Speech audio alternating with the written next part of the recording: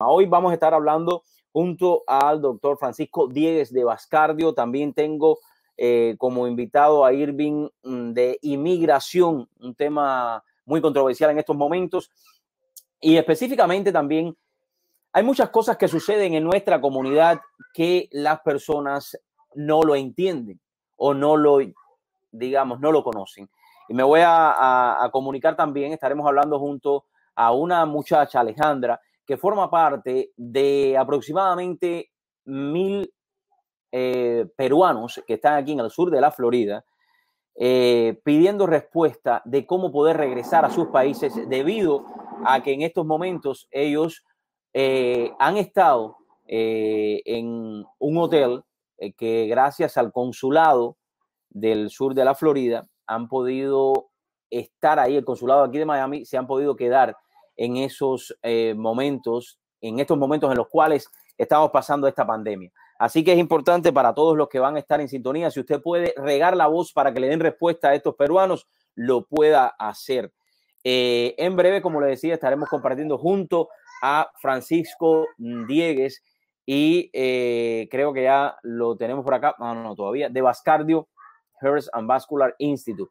Pero antes, quiero ponerle específicamente esta entrevista o este pequeño reportaje que de una manera muy clara nos cuenta qué es lo que está sucediendo específicamente con estos peruanos y en muchos casos menores de edad que llegaron aquí al sur de la Florida o a los Estados Unidos como tal para pasantías, o sea, para estudiar, pero debido al coronavirus tienen que regresar a sus países y hasta este momento, al parecer, y según lo que nos cuentan, el gobierno no le da una fecha de cuándo ellos tienen que o pueden regresar ya al Perú como tal. Así que vamos a escuchar este pequeño reportaje en lo que vamos a estar haciendo una conexión junto a Alexandra, que estará en sintonía con nosotros, a ver qué es lo que está sucediendo con ellos. Pero quiero que vean ante este reportaje, porque es importante que la comunidad se una en estos momentos que estamos pasando a nivel mundial. Escuchen esto. Pasamos los peruanos en el exterior, pero aquí les contamos un poco. Estamos hospedados en hoteles cerca del Aeropuerto Internacional de Miami. 2 hoteles prácticamente llenos. Más de 700 personas seguimos aquí. Entre ellas, personas de la tercera edad y mujeres con niños, personas que necesitan medicinas. Es decir, personas vulnerables. Y solo mencionando Miami, porque aún tenemos amigos en otros estados. Incluso hay personas que se acercaron al hotel a pedir apoyo de parte del consulado y les dijeron que ya no hay presupuesto. Esas personas han tenido que buscar la manera de hospedarse cerca de aquí. 42 días esperando. Algunos se quedaron sin trabajo incluso antes. Algunos nos dijeron que esperemos donde estábamos, que no sabían nada, porque así son algunos consulados aquí. No todos, claro. A veces tuvimos suerte y alguien al otro lado del teléfono nos dio calma y esperanza, diciendo que habrían más vuelos y seguíamos en lista de espera. Y sí, claro, algunos pagaron un vuelo charter, se ponían en lista y si tenían dinero para pagarlo y los llamaban, se iban. Algunos no tuvieron la misma suerte y siguen aquí. Mientras tanto, nos cambian de hotel. Va a ser la segunda vez, es decir, el tercer hotel al que iremos. Y no queremos ser malagradecidos. Sabemos que gracias al consulado peruano tenemos un techo donde dormir y nos dan comida. Un pan en el desayuno, un plato en el almuerzo y un pan en la cena. Al comienzo recibíamos agua y fruta, pero se tienen que reducir costos porque el Perú no tiene dinero para mantenernos, o al menos ese es el rumor. Nos encontramos en una incertidumbre total. No tenemos respuestas. Al parecer, los representantes se encuentran en la misma incertidumbre porque, según nos han dicho repetidas veces, no tienen información sobre nuestra repatriación, sobre cuánto tiempo vamos a esperar o sobre si al menos se van a dar los permisos para los vuelos charter. Muchas personas están dispuestas a pagar por estos vuelos, aunque muchas otras no estamos en condiciones de costearlo. Y mientras esperamos y nos dicen que no hay más vuelos, vemos cómo con frecuencia salen vuelos de Miami con destino a Lima. Necesitamos respuestas, necesitamos saber cuánto tiempo más tenemos que esperar. Nos enteramos de un vuelo también por un polémico post en Facebook, en donde se agradece de manera personal a un contacto en la Cancillería, por una señorita que ha regresado en un vuelo el 24 de abril, habiendo aún aquí personas vulnerables.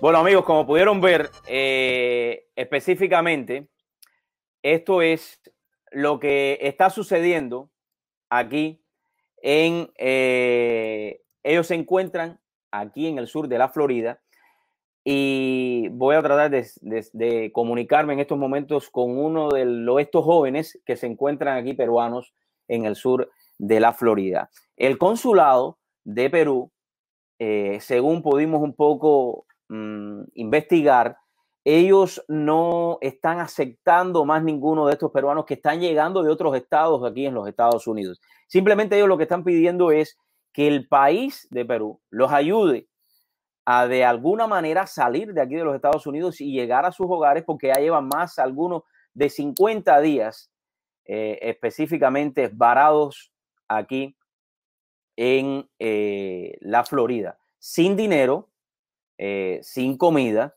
Ellos no saben qué van a hacer, son jóvenes. Comida tienen, perdónenme, rectifico, porque están en los hoteles gracias a la ayuda que el consulado peruano les ha dado. Pero es importante, es sumamente importante que si alguno de los entrevistados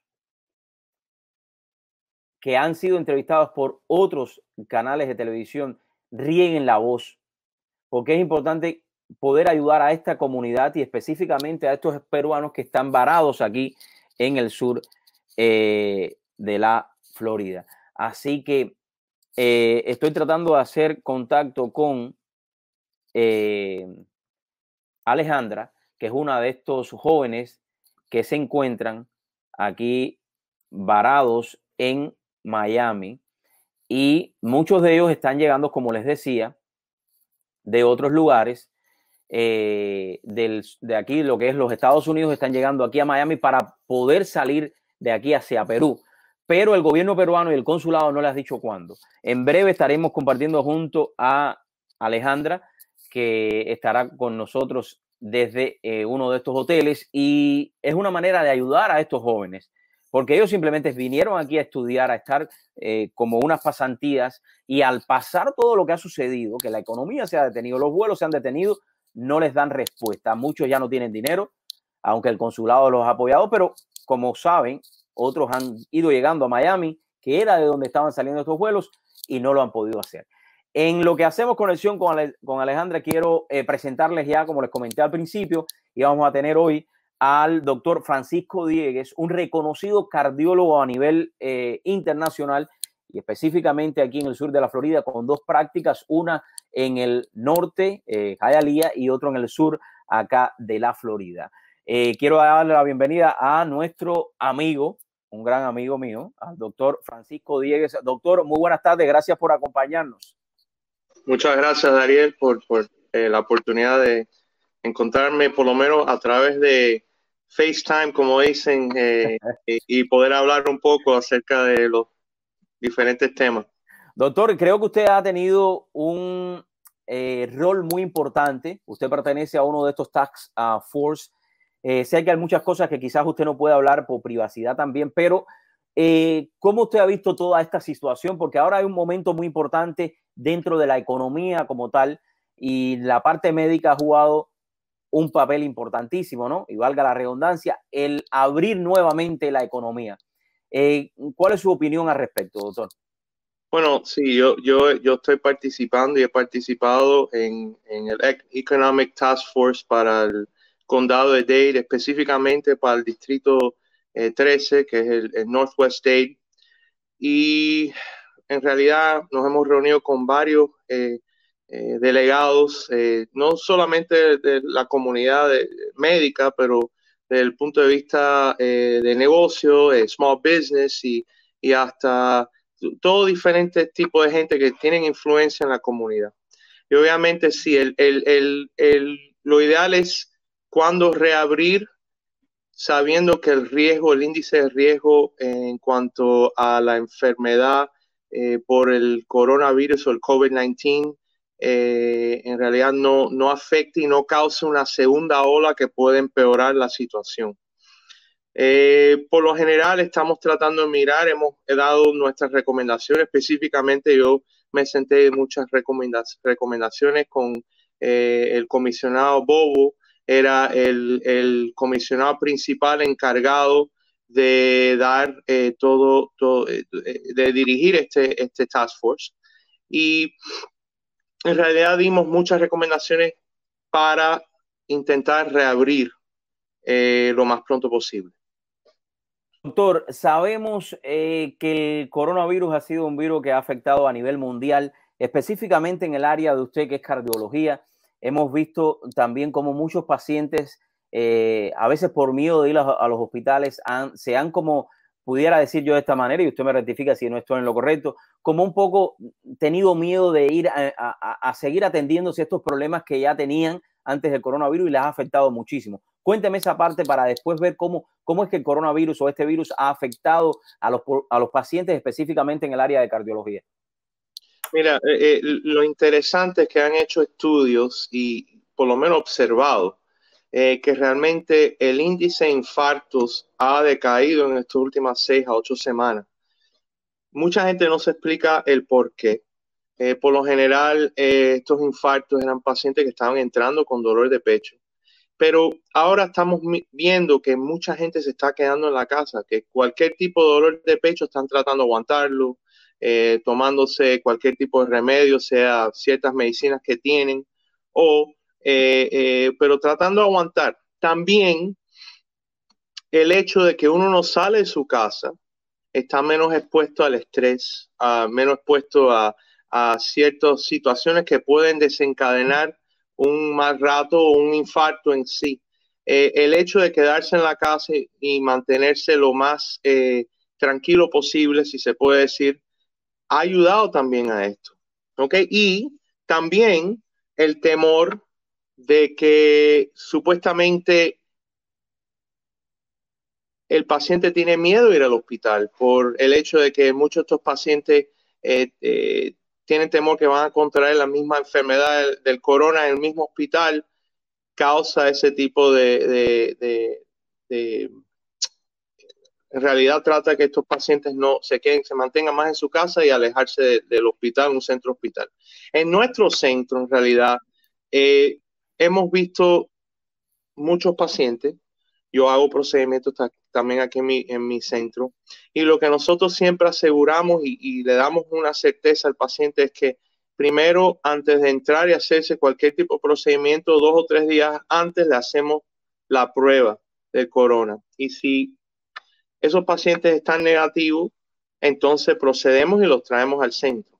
Encima de eso, todo nuestro staff, todo nuestro grupo que trabaja aquí en Vascardio, nos hemos hecho la prueba, todos estamos negativos. Y vamos a decir que saldría alguien positivo, esa persona se quedaría en su casa, obviamente. Doctor, vimos el fin de semana cómo ya el condado desde la semana pasada, el miércoles, comenzó a entrar en la fase número 1 de lo que es la apertura, la reapertura de lo que es ya la economía como tal. Y muchas personas han criticado la manera en que ya queremos abrir, pero hay una realidad. Ya el país tiene que ir poco a poco porque no podemos estar, por lógica, tanto tiempo encerrado. Número 1, porque los problemas mentales van a elevarse. Ahora, ya de hecho ha comenzado, ¿no?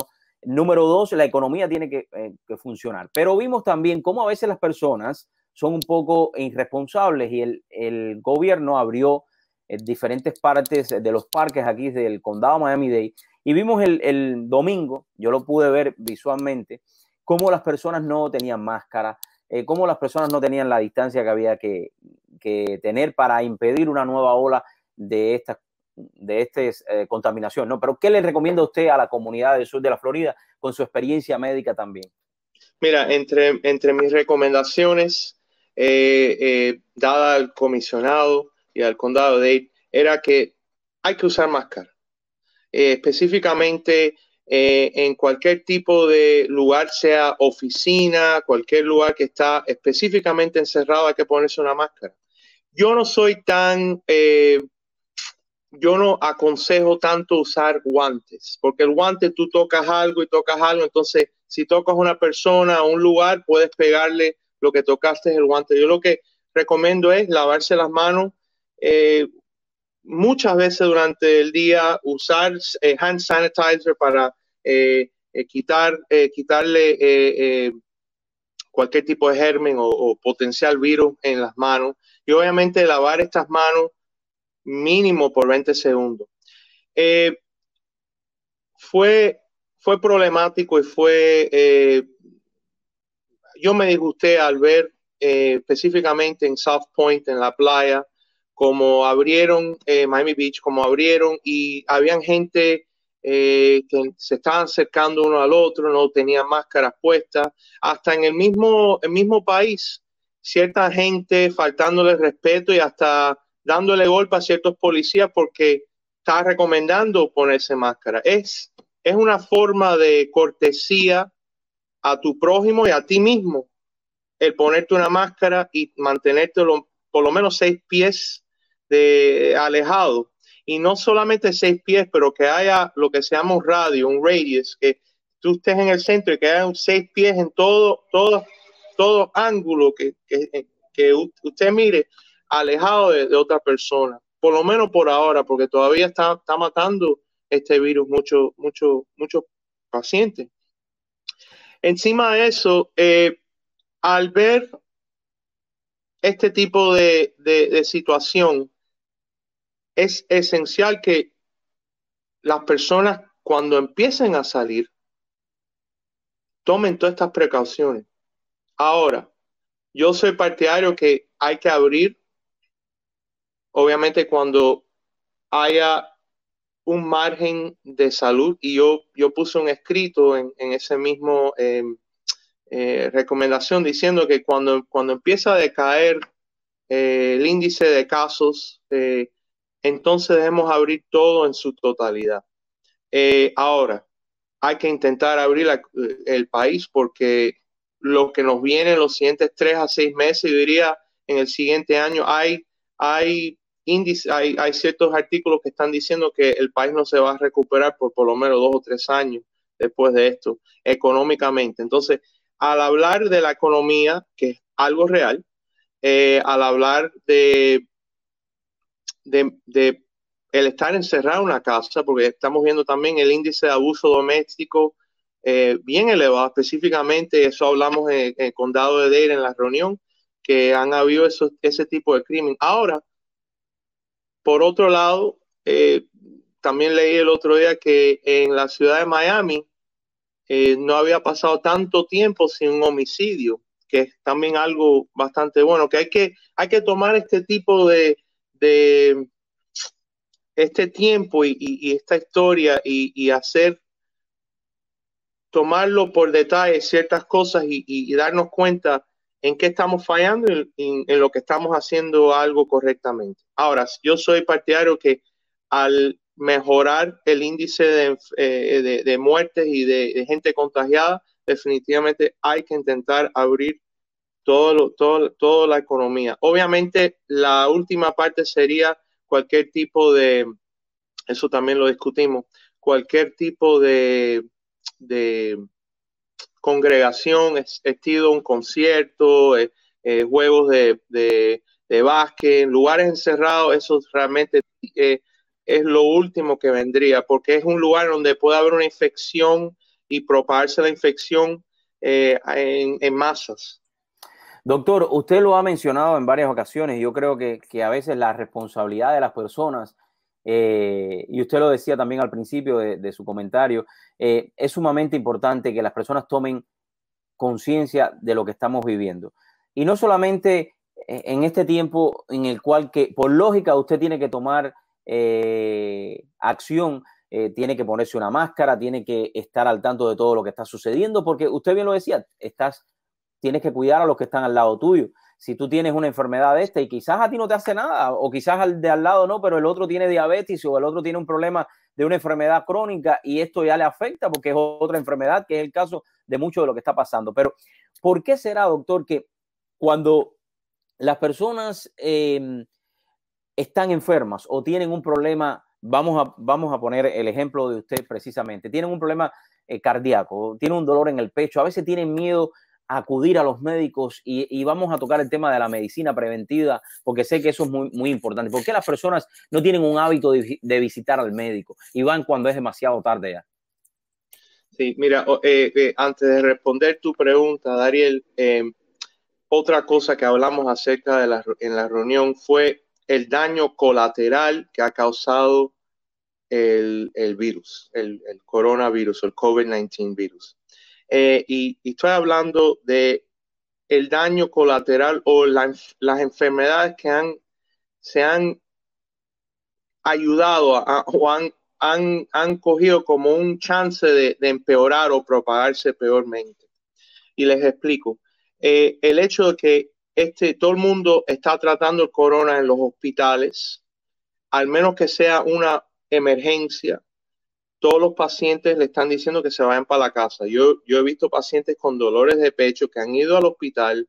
El dolor de pecho ha sido algo de intensidad intermedia, pero que obviamente uno mirando al paciente se da cuenta que puede que tenga una enfermedad severa de una de las arterias del corazón que nutre el corazón.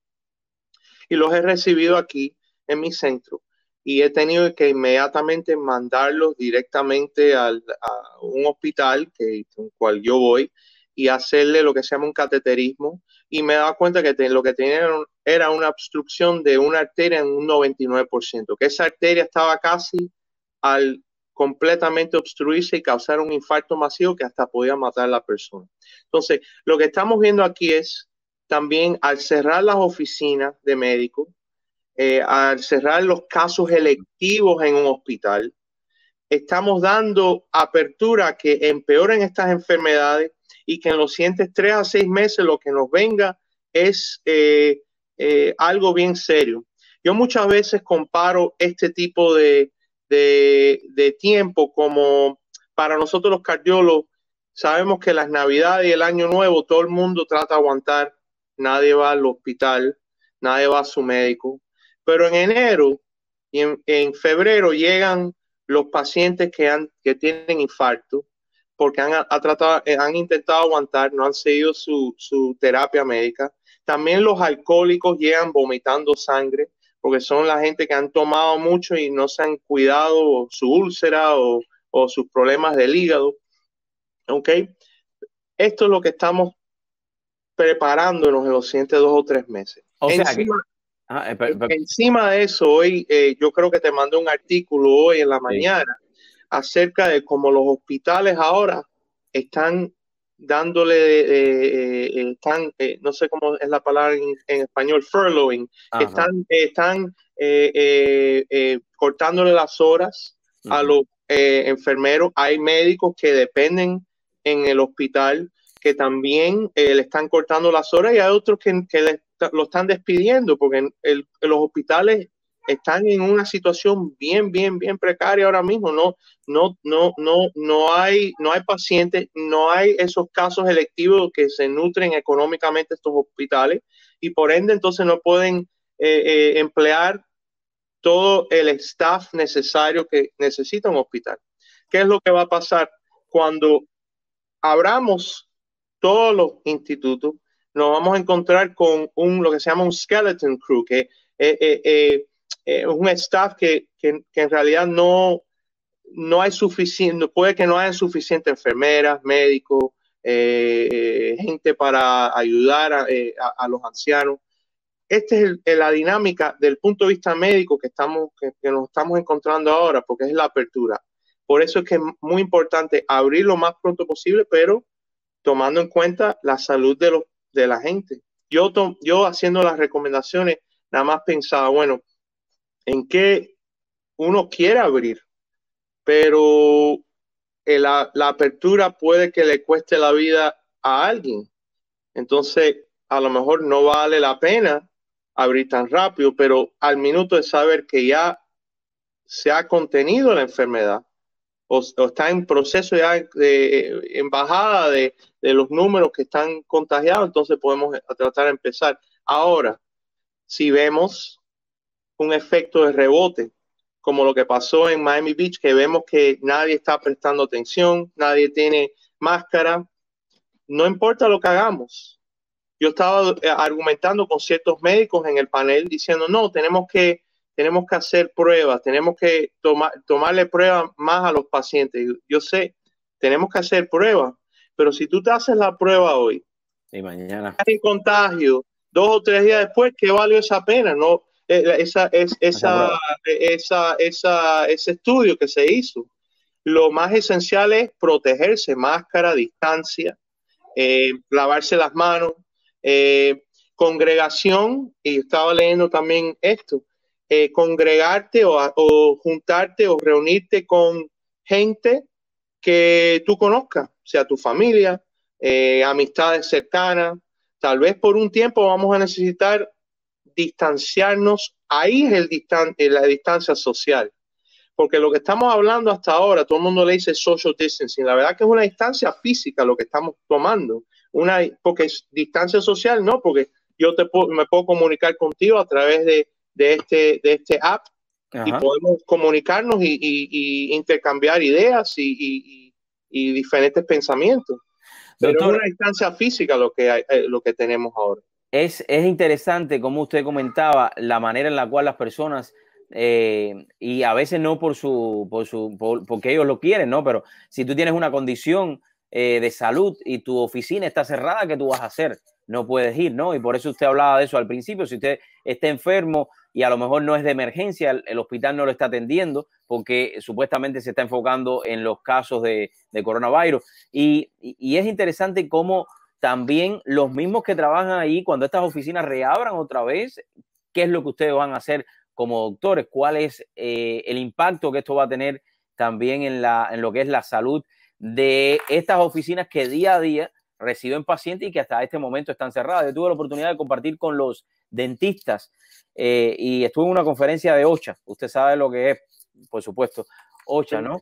Esta organización que un poco observa y hace, ayúdeme ahí usted un poco, porque que es la que hace todo el estudio de cuando una oficina está en compliance. Sí, el que regula el ambiente y el proceso de cómo interactuar y trabajar en una oficina.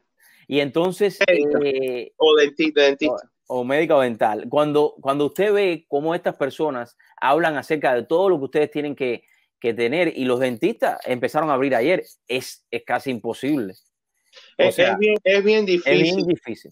Yo te digo la verdad, yo tengo un empleado mío que es el director del centro nuclear de la parte de Vascardio, y él me dijo, tú eres uno de los únicos médicos que has mantenido todos tus empleados. Eso obviamente es porque yo todavía sigo haciendo procedimientos necesarios. Yo hago mayormente las intervenciones de las piernas, hago angioplastía, pero obviamente hasta el volumen ha decaído. Pero hay otros médicos que han tenido que despedir, obviamente no porque quieren, pero por razones económicas, su staff. Entonces ahora se encuentran cerrados y tratando de pasar esta fase. Yo he recibido muchos pacientes de otros médicos buscando algún tipo de asesoría, sea desde el punto de vista de cardiología, sea desde el punto de vista vascular. Y gracias a Dios que hemos podido mantenernos abiertos en lo que esta pandemia ha seguido. Y obviamente yo me he mantenido abierto porque, tú sabes, nuestra rama de la medicina es posiblemente una de las más esenciales, si no la más esencial, en cuanto que la gente muere de repente, súbitamente, y hay que prevenir. Y era lo que yo le decía al comisionado y todos los delegados del Task Force. Hay que tratar de empujar por lo menos las cirugías electivas en hospital. Hay que tomar todo tipo de métodos y de precauciones para, hasta si hay que entrar los pacientes por un lobby diferente, que no sea parte del hospital, lo entramos para que se hagan sus procedimientos.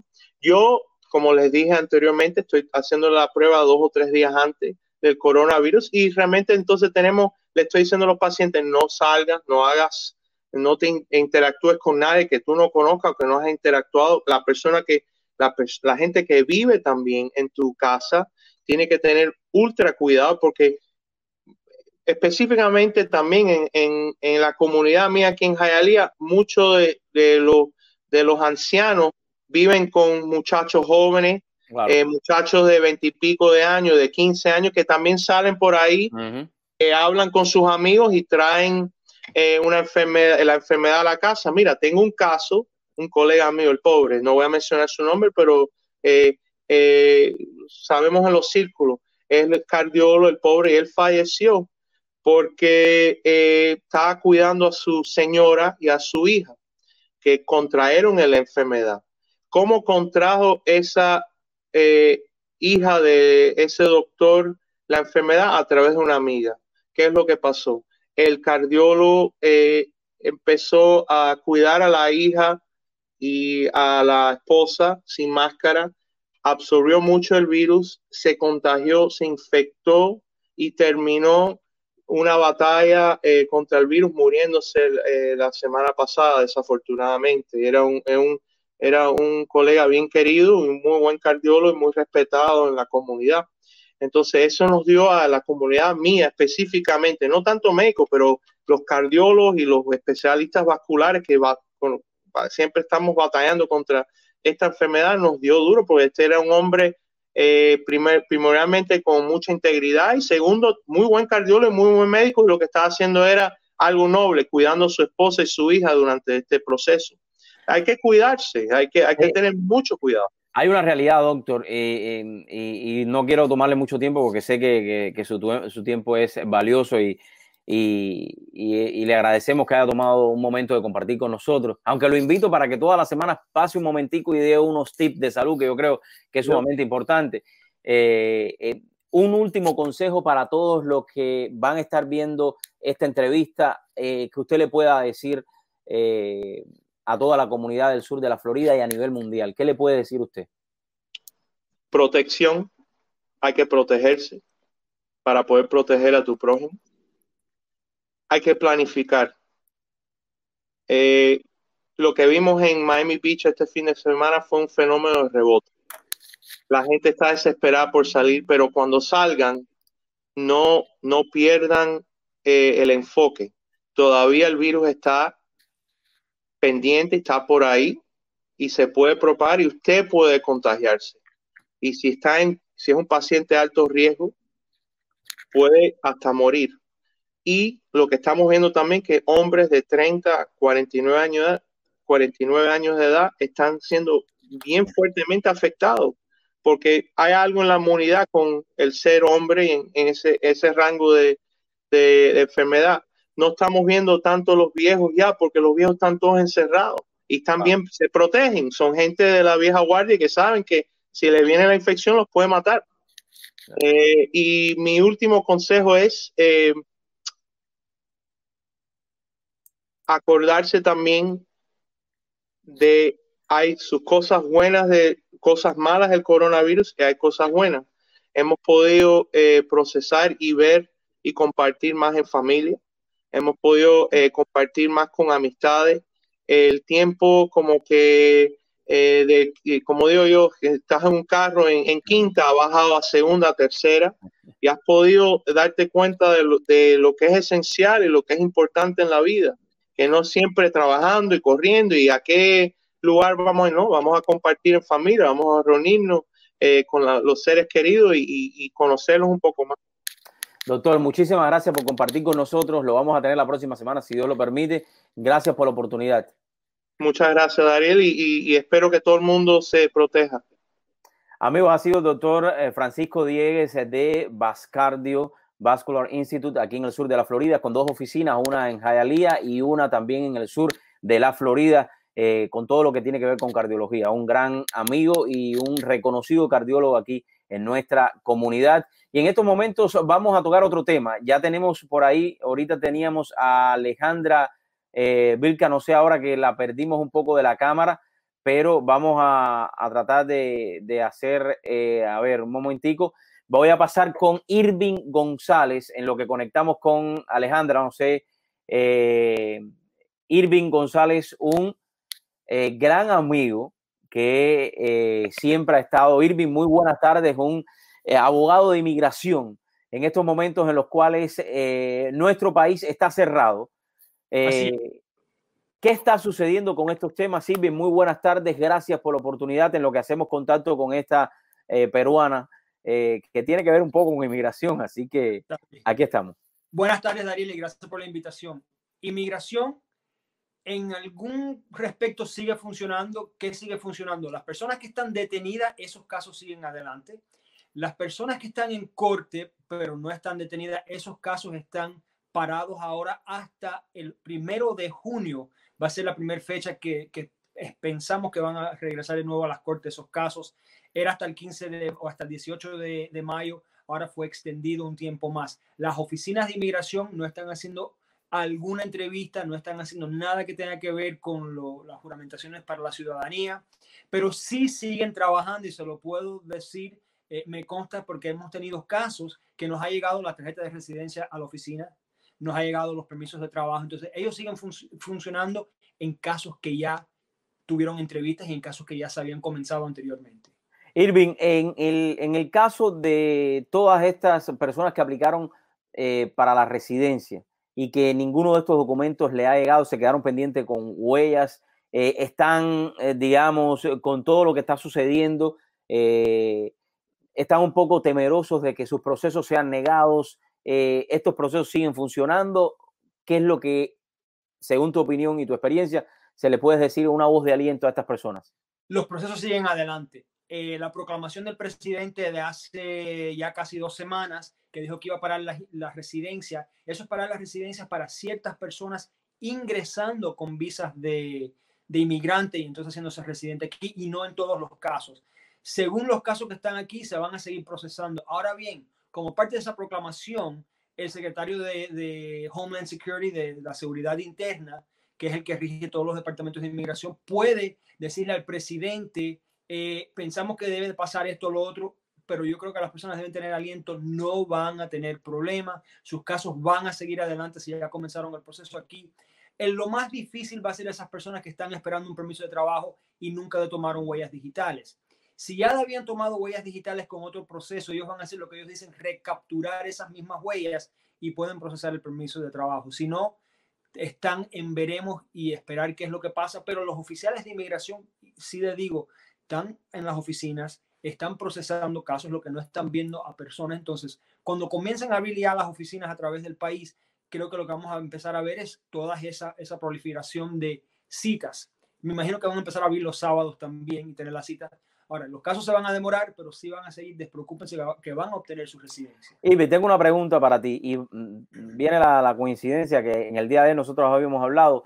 Hay muchos ciudadanos americanos que todavía están en otros países y no pueden retornar a los Estados Unidos, aunque el gobierno ha hecho mucho esfuerzo para traerlos hacia acá. Vemos también muchos emigrantes de otros países que están varados aquí en los Estados Unidos y no pueden salir de los Estados Unidos. Voy a empezar por los americanos. ¿Cuál es tu recomendación a todos estos americanos que se encuentran varados en otras partes del mundo y que no se han podido contactar con sus embajadas, con sus consulados? Bueno, lo primero es tratar de comunicarse con esa embajada o ese consulado. Si no pueden, mi sugerencia es entrar a la página web del congresista del senador, por ejemplo, el senador aquí en la Florida, uno de ellos, Marco Rubio, entrar a la página de Marco Rubio, comunicarse con esas oficinas y decirle, mira, estoy en tal país, la embajada no me puede atender, está cerrada, aunque debe de haber personal en esas embajadas para eso mismo, para atender a esos americanos, Pero esa es mi recomendación y dejarles saber eso. Lamentablemente, algunos de los problemas son que ciertos países no están dejando que nadie salga de sus fronteras. Y ese es el problema más difícil. Ver ahí si quizás ven un país cercano al donde están y si pudieran manejar a ese país quizás, no sé, y volar desde ese país. Pero comunicarse con las oficinas de los senadores y cualquier cosa, y si es un caso de emergencia, explicarle que es un caso de emergencia y no decir otra vez, esto es nada más una especulación mía, si hay unas fuerzas nuestras, a veces tenemos bases en ciertos países, bases militares y quizás vayan a salir para acá.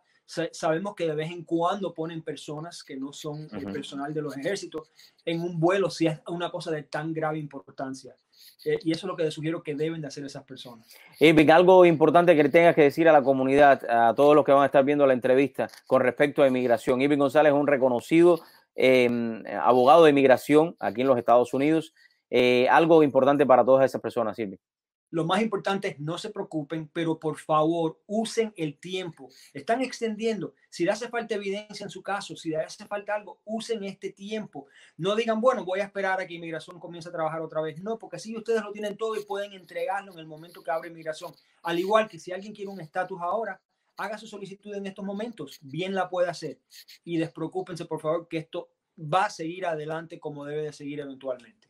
Irving, ¿cuál es el número de tu oficina para si alguno de los que nos está viendo allá de paso quiere más información o quiere contratar también tus servicios, lo puede hacer? Seguro, con mucho gusto, Dariel. Es 305-374-4343. Irving, muchísimas gracias por compartir. Óyeme, siempre te recuerdo. Recuerdo los primeros momentos en Radio Paz. No sé si te acordarás cuando empezamos allá. Y hemos seguido como amigos y gracias por siempre decir presente y ayudar a tantos que les ha hecho posible convertirse ciudadanos americanos aquí en los Estados Unidos. Muchas gracias. Así es, cuando mi hijita iba, ¿te acuerdas que tenía 4, 5, 6 años? Así ahora ya va a cumplir 20, imagínate. Oh my God, no es fácil, como pasa el tiempo, hermano. Fuerte abrazo, hermano. Gracias, Irving. Ha sido Irving González, un gran amigo y abogado de inmigración aquí en los Estados Unidos. Y cuando comencé el programa, les hablé a ustedes de una situación de unos peruanos, aproximadamente más de 1,000 peruanos aquí en los Estados Unidos, y que específicamente en el área de nosotros, en Miami, son alrededor de 700 algo. Yo traté de contactar directamente al consulado, pero imposible. Está cerrado el consulado de Perú. No traté de buscar información de cómo comunicarme con algún representante, pero no pudo ser posible. Como les decía, íbamos a tener en entrevista a Alejandra Vilca, que la pobre está cansada de esperar. La hicimos ver el programa entero, pero bueno, al fin está acá y quiero darle la bienvenida para que nos cuente un poco de qué es lo que está sucediendo con ellos y cuál ha sido la respuesta. Nosotros tuvimos la oportunidad de poner el video que nos enviaron, pero Alejandra, muy buenas tardes, gracias por acompañarnos. Cuéntanos un poquito y perdona la espera. Sé que estás ahí también con un amigo que se llama, lo tengo por aquí, a ver, a Aarón. Aarón. Oye, hi, aquí estamos. Cuéntanos un poco cuál es la situación de estos hermanos peruanos que se encuentran aquí en el sur de la Florida. Sí, buenas tardes. Sí, el problema principal es que no estamos recibiendo vuelos humanitarios ya desde hace aproximadamente un mes. Nosotros llegamos aquí a Miami pidiendo ayuda, ya que no contamos con familia que nos pueda dar un alojo, además de comida, ¿verdad? Que son los elementos principales. Entonces, nosotros vinimos aquí a pedir ayuda y felizmente nos alojaron en un hotel en donde hasta ahorita nos encontramos. Pero lamentablemente hace un mes, como te digo, no recibimos noticias de vuelos humanitarios e incluso los vuelos charter que son pagados, también nos ha suspendido el gobierno peruano.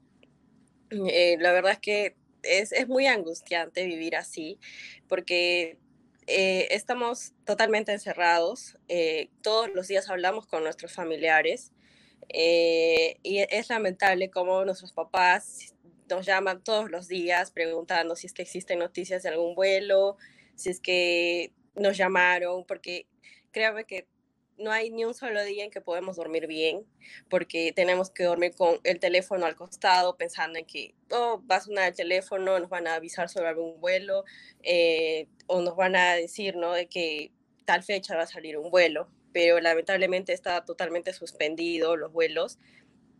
Y nosotros incluso a veces queremos preguntar al consulado, que cuentan con algunos voluntarios que están en el lobby del hotel, abajo, quienes son los que registran, y tampoco tienen respuestas. Solo nos dicen de que ellos no tienen o no cuentan con ese acceso, o incluso nos dicen, ¿no?, que esperemos hasta junio, julio, que es cuando recién se van a abrir los cielos. Lo dicen de esa manera. Entonces, lo que nosotros hacemos ahora es esperar. Sí hay días en que salimos porque necesitamos algunos víveres también para comer. Entonces, claro, salimos, entonces ahí es donde también nosotros vamos gastando el dinero, porque muchos de nosotros hemos estado guardando el dinero como para destinarlo para algún vuelo charter, ¿verdad? Pero esos vuelos ya han sido cancelados, e incluso cuando buscamos información al mismo gobierno peruano, lo único que saben decir es que esperemos, y es desesperante, es muy, es un maltrato quizás psicológico para nosotros, porque en sí la mayoría de los que estamos varados aquí en Miami somos estudiantes. Ahí es donde creo que eso es importante, ¿no? Cuéntame un poco para que la comunidad a nivel internacional conozca el por qué ustedes están aquí, porque a lo mejor algunos no entienden que ustedes llegaron, y voy a dejar que ustedes lo expliquen, pero bueno, ahí estamos poniendo algunas imágenes del reportaje que hicieron, un reportaje bueno de todo lo que estaban ustedes pasando.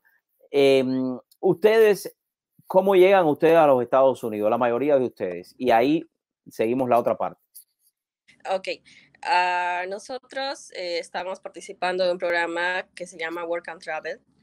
Este programa es a nivel mundial, es decir, vienen de diferentes países a trabajar por un periodo de aproximadamente 3 meses en Estados Unidos, en cualquier estado que haya disponible, o que los mismos sponsor o resorts dispongan.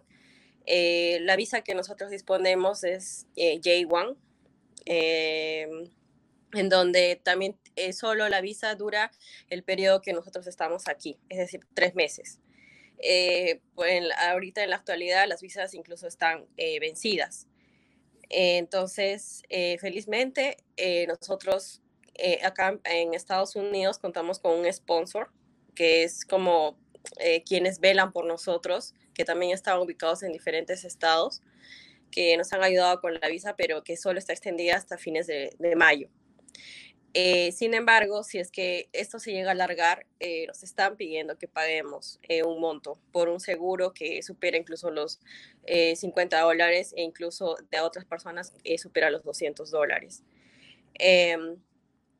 Adicionalmente a ello, nosotros, como le digo, llegamos a trabajar, pero muchos de nosotros, que también es mi caso, llegamos a este lugar solo para regresar el dinero que nos hemos prestado de nuestros papás, porque la inversión es fuerte. Entonces es por eso que hasta ahorita muchos de nosotros no contamos con el dinero suficiente para pagar un vuelo charter, que muchos de ellos superan los $700 o incluso $1,000. Es por eso que nosotros estamos aquí. Como le digo, muchos estudiantes estamos esparcidos por varios estados. No todos están con nuestra suerte de tener un alojo que estamos aquí, ¿verdad? En Miami. Y esos otros que no tienen esa suerte que ustedes, ¿dónde están? ¿Qué están haciendo? Sé que muchos están rentando todavía algún lugar, porque no todos tenemos familia. Entonces, están gastando ese dinero, incluso en comida. Otras personas, sé de algunos lugares que los han alojado en albergues. Sé de algunos que incluso están durmiendo en los aeropuertos, porque lamentablemente el presupuesto que Perú ha destinado para el consulado aquí en Estados Unidos se ha terminado. Y muchos de ellos incluso han venido aquí a Miami a pedir ayuda y lamentablemente les han dado la espalda. ¿El cónsul de Miami se ha reunido con ustedes personalmente o nunca ha dado la cara en ese sentido? Yo llegué aquí a Miami el 2 de abril. Yo trabajé en Nevada, en Reno, y tuve que venir a Miami a pedir ayuda, porque tampoco contaba con familia y tampoco el consulado al que pertenezco, que es el de San Francisco, no me daba respuesta. Yeah. Entonces tuve que venir volando a Miami, ya que muchos recibían aquí ayuda. Y solo justo ese mismo día que llegué fue la primera y última vez que el responsable, por decirlo así, se dirigió a nosotros cara a cara, a todos los que nos encontrábamos ahí. Y nos dijo de que no podíamos salir y que había muchas personas que probaban ir al aeropuerto para poder agarrar un vuelo humanitario. Exacto, es mi caso. Yo el mismo día que llegué había una fila enorme para un vuelo humanitario, pero la lista estaba completa y no me dejaron entrar. Y como yo, hubieron muchísimas personas que estaban ahí. Y entonces cuando regresaron, la cónsul dijo de que a partir de ahora quien salga a probar suerte no podía regresar más al hotel por el hecho de que nos exponemos, ¿verdad? Entonces, es así como llegamos aquí y como muchos también han llegado aquí, porque los que estamos ahorita en Miami, no todos pertenecen a este consulado, han venido de Chicago, de Ohio, de Wisconsin, de New York, de todos los estados que hay aquí en Estados Unidos. E incluso aquí muchos somos estudiantes J1 y además también hay turistas, hay familias, hay personas de tercera edad. Y la verdad que es muy angustiante, sobre todo por no tener a nuestra familia. O sea, que a grandes rasgos ustedes lo que necesitan es que el gobierno peruano envíe un avión de alguna manera, que imagino que lo dejen aterrizar aquí, y que trate de ir, como mismo ha hecho los Estados Unidos, de una manera humanitaria, ir llevando a sus ciudadanos hacia ese país, específicamente en el caso de ustedes. ¿Ustedes han tratado de comunicarse, digamos, con alguien más allá de lo que es el consulado de aquí de Miami? Porque el consulado lo único que ha hecho por el momento es darle a ustedes un puesto donde estar. Bien, gracias a ellos por hacer esa obra, pero me imagino que el dinero que han invertido en ustedes, en estar aquí, lo pueden haber invertido en un avión que ya ustedes estuvieran con su familia. Me imagino que es una cosa lógica, ¿no? Exacto, sí, es lo que todos decimos. Tenemos la misma idea y siempre lo decimos, que porque el dinero que están gastando aquí en comida, en el alojo, ¿por qué no se invierte en un vuelo humanitario? Incluso aquí se está gastando más, pero lo único que saben decir es que solo reciben órdenes de los que están en Perú. Solo nos dicen eso y no sabemos más porque nos dicen, y ya regresa a tu cuarto, ¿no?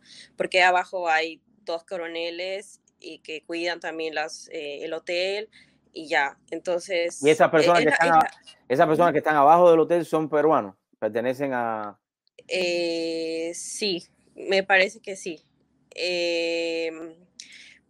Pero como te digo, los vuelos humanitarios se dan por lista. No es por probar suerte, o como que vas y quien alcance el primer cupo. Se da por lista. Ahora tampoco sabemos cómo lo clasifican, porque hay muchas personas que estamos aquí ya más de un mes y se han ido, personas que han llegado en 10 días y ya se han ido. Entonces, no sabemos cómo es el método que ellos emplean para escoger a las personas, porque hay personas que incluso tienen recetas médicas, han presentado todo, ¿no? Quiere decir de asma incluso, y no han dicho, y no nos han considerado. Quiere decir que hay personas que llegan, un ejemplo, llegan hoy, pasan 5 días y ya se van al Perú, y otras que llevan 50, 60 días no han podido salir de acá. Y ustedes no entienden por qué sucede este tipo de selección. Lo único que preguntamos, siempre bajamos a preguntar y lo único que nos dicen es solo recibimos órdenes de arriba. Entonces, no sabemos dónde más ir porque llamamos al consulado y tampoco no nos responden. Imposible. Lo único que nos responden no es eso de que ¿qué es lo que hasta que haya noticias. ¿Qué es lo que ustedes están pidiendo? ¿Y qué es lo que ustedes quieren como tal? Me imagino, ¿no? Regresar, pero quiero escucharlo de tu boca y gracias por la oportunidad de compartir con nosotros. Quiero escucharlo de tu voz. Cuéntame. Lo que nosotros queremos es regresar a Perú. La propuesta que ponemos es porque el dinero que están invirtiendo aquí en el hotel, ¿por qué no lo gastan en un vuelo humanitario, en un vuelo charter? Otra propuesta que también nosotros hemos puesto es los vuelos que nosotros ya hemos comprado desde diciembre para retornar a nuestros países, porque no se hace, por decirlo, un canje o es como un dinero y nosotros ponemos...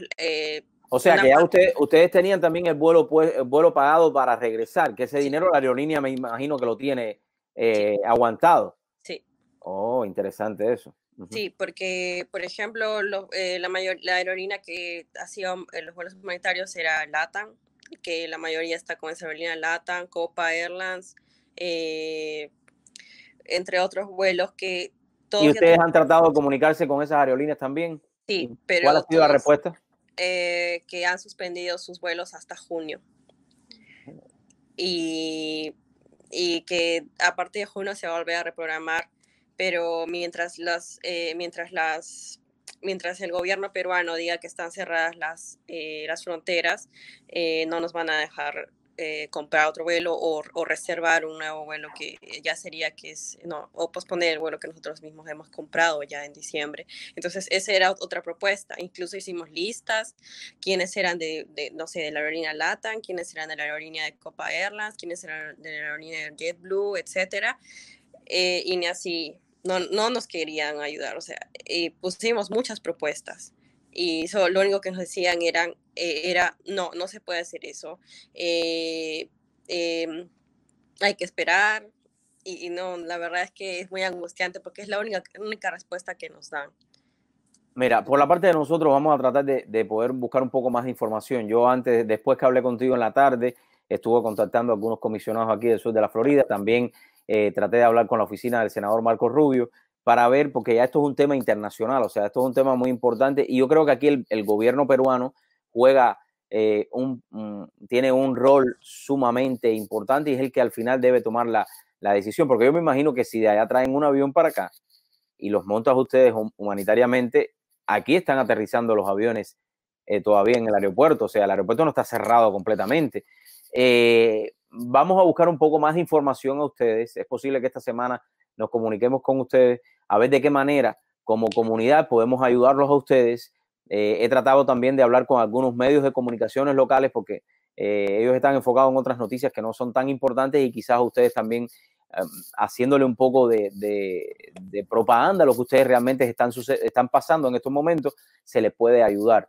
Si alguno de los que está viendo tiene alguna manera de comunicarse directamente, si este programa se va a ver en algún lugar donde hay alguien influyente en el gobierno de Perú, se les pide que ayuden a estos jóvenes que en muchos casos ya no tienen dinero y el mismo dinero que el consulado está invirtiendo en ellos lo pueden invertir en un avión a que venga, lo recoja. Imagínense si ustedes se tienen que pasar 40 días más aquí en los Estados Unidos, es bastante frustrante, me imagino. Y de hecho me comentaste también al principio que ya estos peruanos que están viniendo acá, el consulado no los quiere aceptar. ¿Qué van a hacer esas personas? ¿Meterse abajo un puente por una decisión que no voy a cuestionarla, pero me imagino que no es tan difícil, bueno, voy a decirlo así, enviar un avión, por si tienen un fondo ya que están empleando en estos muchachos que están acá y personas de tercera edad, lo pudieran invertir también en enviar un avión para que puedan ser repatriados a su país. ¿Algo más que tú quisieras decir,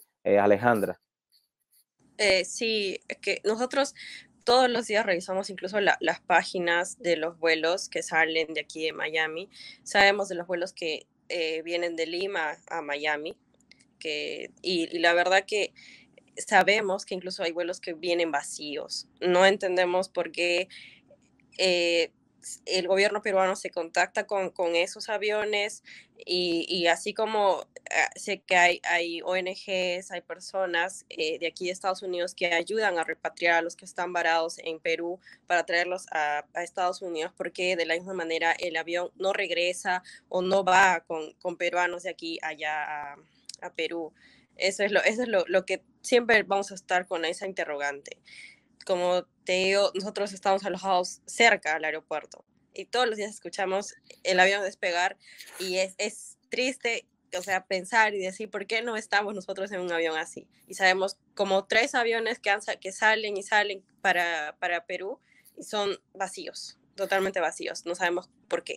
Hay a veces cuando las personas se unen se pueden buscar soluciones. Yo le voy a dar un consejo a usted. Ahora mismo aquí yo estoy mirando en la página web del gobierno, no el consulado, porque el consulado aquí realmente lo que está haciendo es tratando de aguantar un poco la situación, pero que en realidad eso no es una solución. Pero estoy mirando también la página de Twitter. Yo les aconsejo a todos ustedes, me imagino que ya lo han hecho, ¿no?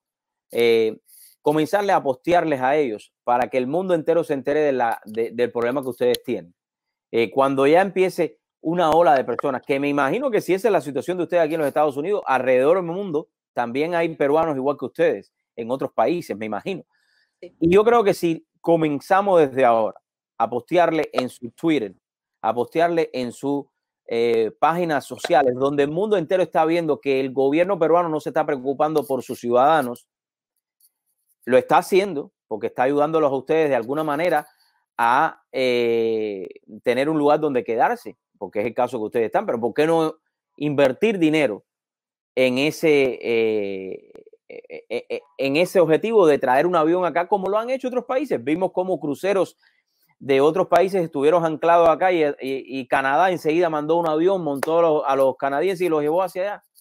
¿Me estás escuchando? No, parece que como te fuiste, porque hubo un negro ahí, tienes que desconectarte y volverte a conectar. Eso sucede, parece, ahí en el micrófono tuyo. Yo sí te estoy viendo, te voy a desconectar y vuélvete a conectar.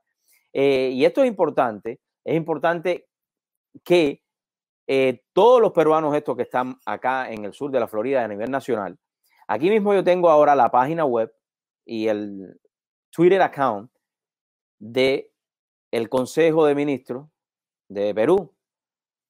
Vamos a ponerle ahí hashtag, vamos a ponerle ahí para que comiencen a preocuparse por ustedes y en vez de invertir ese dinero aquí en los hoteles, que lo inviertan, y ya te estoy trayendo, ahora me escuchas, ¿no? ¿Me estás escuchando? A ver, ¿me escuchas? Alejandra, tienes que abrir tu micrófono, acerca tu micrófono en tu teléfono porque no te estoy oyendo. No te oigo. Pero bueno, no te estoy oyendo ahora, tienes que abrir el micrófono. Yo creo que el consejo que le estaba dando era que ustedes, ahí no te oigo tampoco, no te estoy oyendo. Déjame ver, mute, te estoy poniendo ahí, pero no te escucho por alguna razón. Te voy a volver a desconectar y trata de conectarte nuevamente, ¿ok?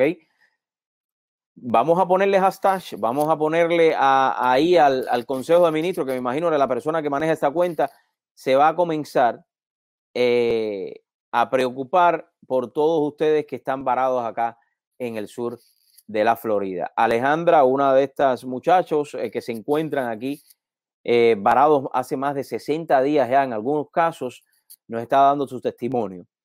Es sumamente importante que todos los que van a estar viendo la entrevista, déjame ver si la puedo poner ahora a ver qué pasa. Alejandra, te tumbaron el micrófono.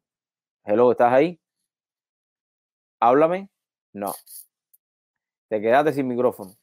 Pero bueno, no importa, yo te estoy escuchando. Yo te estoy escuchando. Yo no, o sea, no te escucho yo. Te estoy mirando, pero no te escucho. ¿Tú me escuchas a mí? Dime sí con la cabeza, a ver. Ahí, perfecto. Vamos a tener que hablar así por seña un momentico. Quiero agradecerte por la oportunidad de compartir el mensaje que les doy a todos ustedes. Vamos a comenzarle a postearle fotos. Ahora cuando yo termine el programa voy a cortar un pedacito del programa y se los voy a colgar ahí. Vamos a tratar de contactar nuevamente con la oficina del senador Marco Rubio y con algunos oficiales electos locales para ver de qué manera internacionalmente se puede mover, porque ustedes no van a estar aquí en Miami 60 días más o 40 o 50, Dios sabe cuántos días más van a tener que estar esperando a que ustedes tengan una respuesta clave o respuesta contundente de su regreso a su país. Amigos, ha sido Dariel Fernández aquí en el programa On the Street con todos ustedes. Si tienes una entrevista, quieres compartir con nosotros, tienes una opinión, lo puedes hacer. Ahí está corriendo el banner. Te podemos invitar y compartes conmigo acá. Si eres entrepreneur, si tienes tu propia compañía y lo quieres hacer y compartir, también estás invitado. La vida no es simplemente una palabra. La vida es mucho más que eso. Y cada momento, cada segundo que pasa, tú tienes un rol sumamente importante en esa vida, porque al mismo tiempo eres tú el que tomas las decisiones. Eres tú el que de alguna manera en momentos específicos tomas esas decisiones para salir adelante, para poder cruzar todos esos obstáculos que aprendes diariamente de ellos. Es por eso que siempre te digo que el único que puede cambiar la vida eres tú. Tu vida depende de ti. En momentos difíciles, en momentos en los cuales estamos desesperados, a veces no tenemos el coeficiente de inteligencia suficiente para tomar la mejor decisión posible. Es por eso que ahí es cuando tenemos que hacer un stop, mirar 360 grados, ver dónde estamos y de esa misma manera levantarnos y seguir adelante.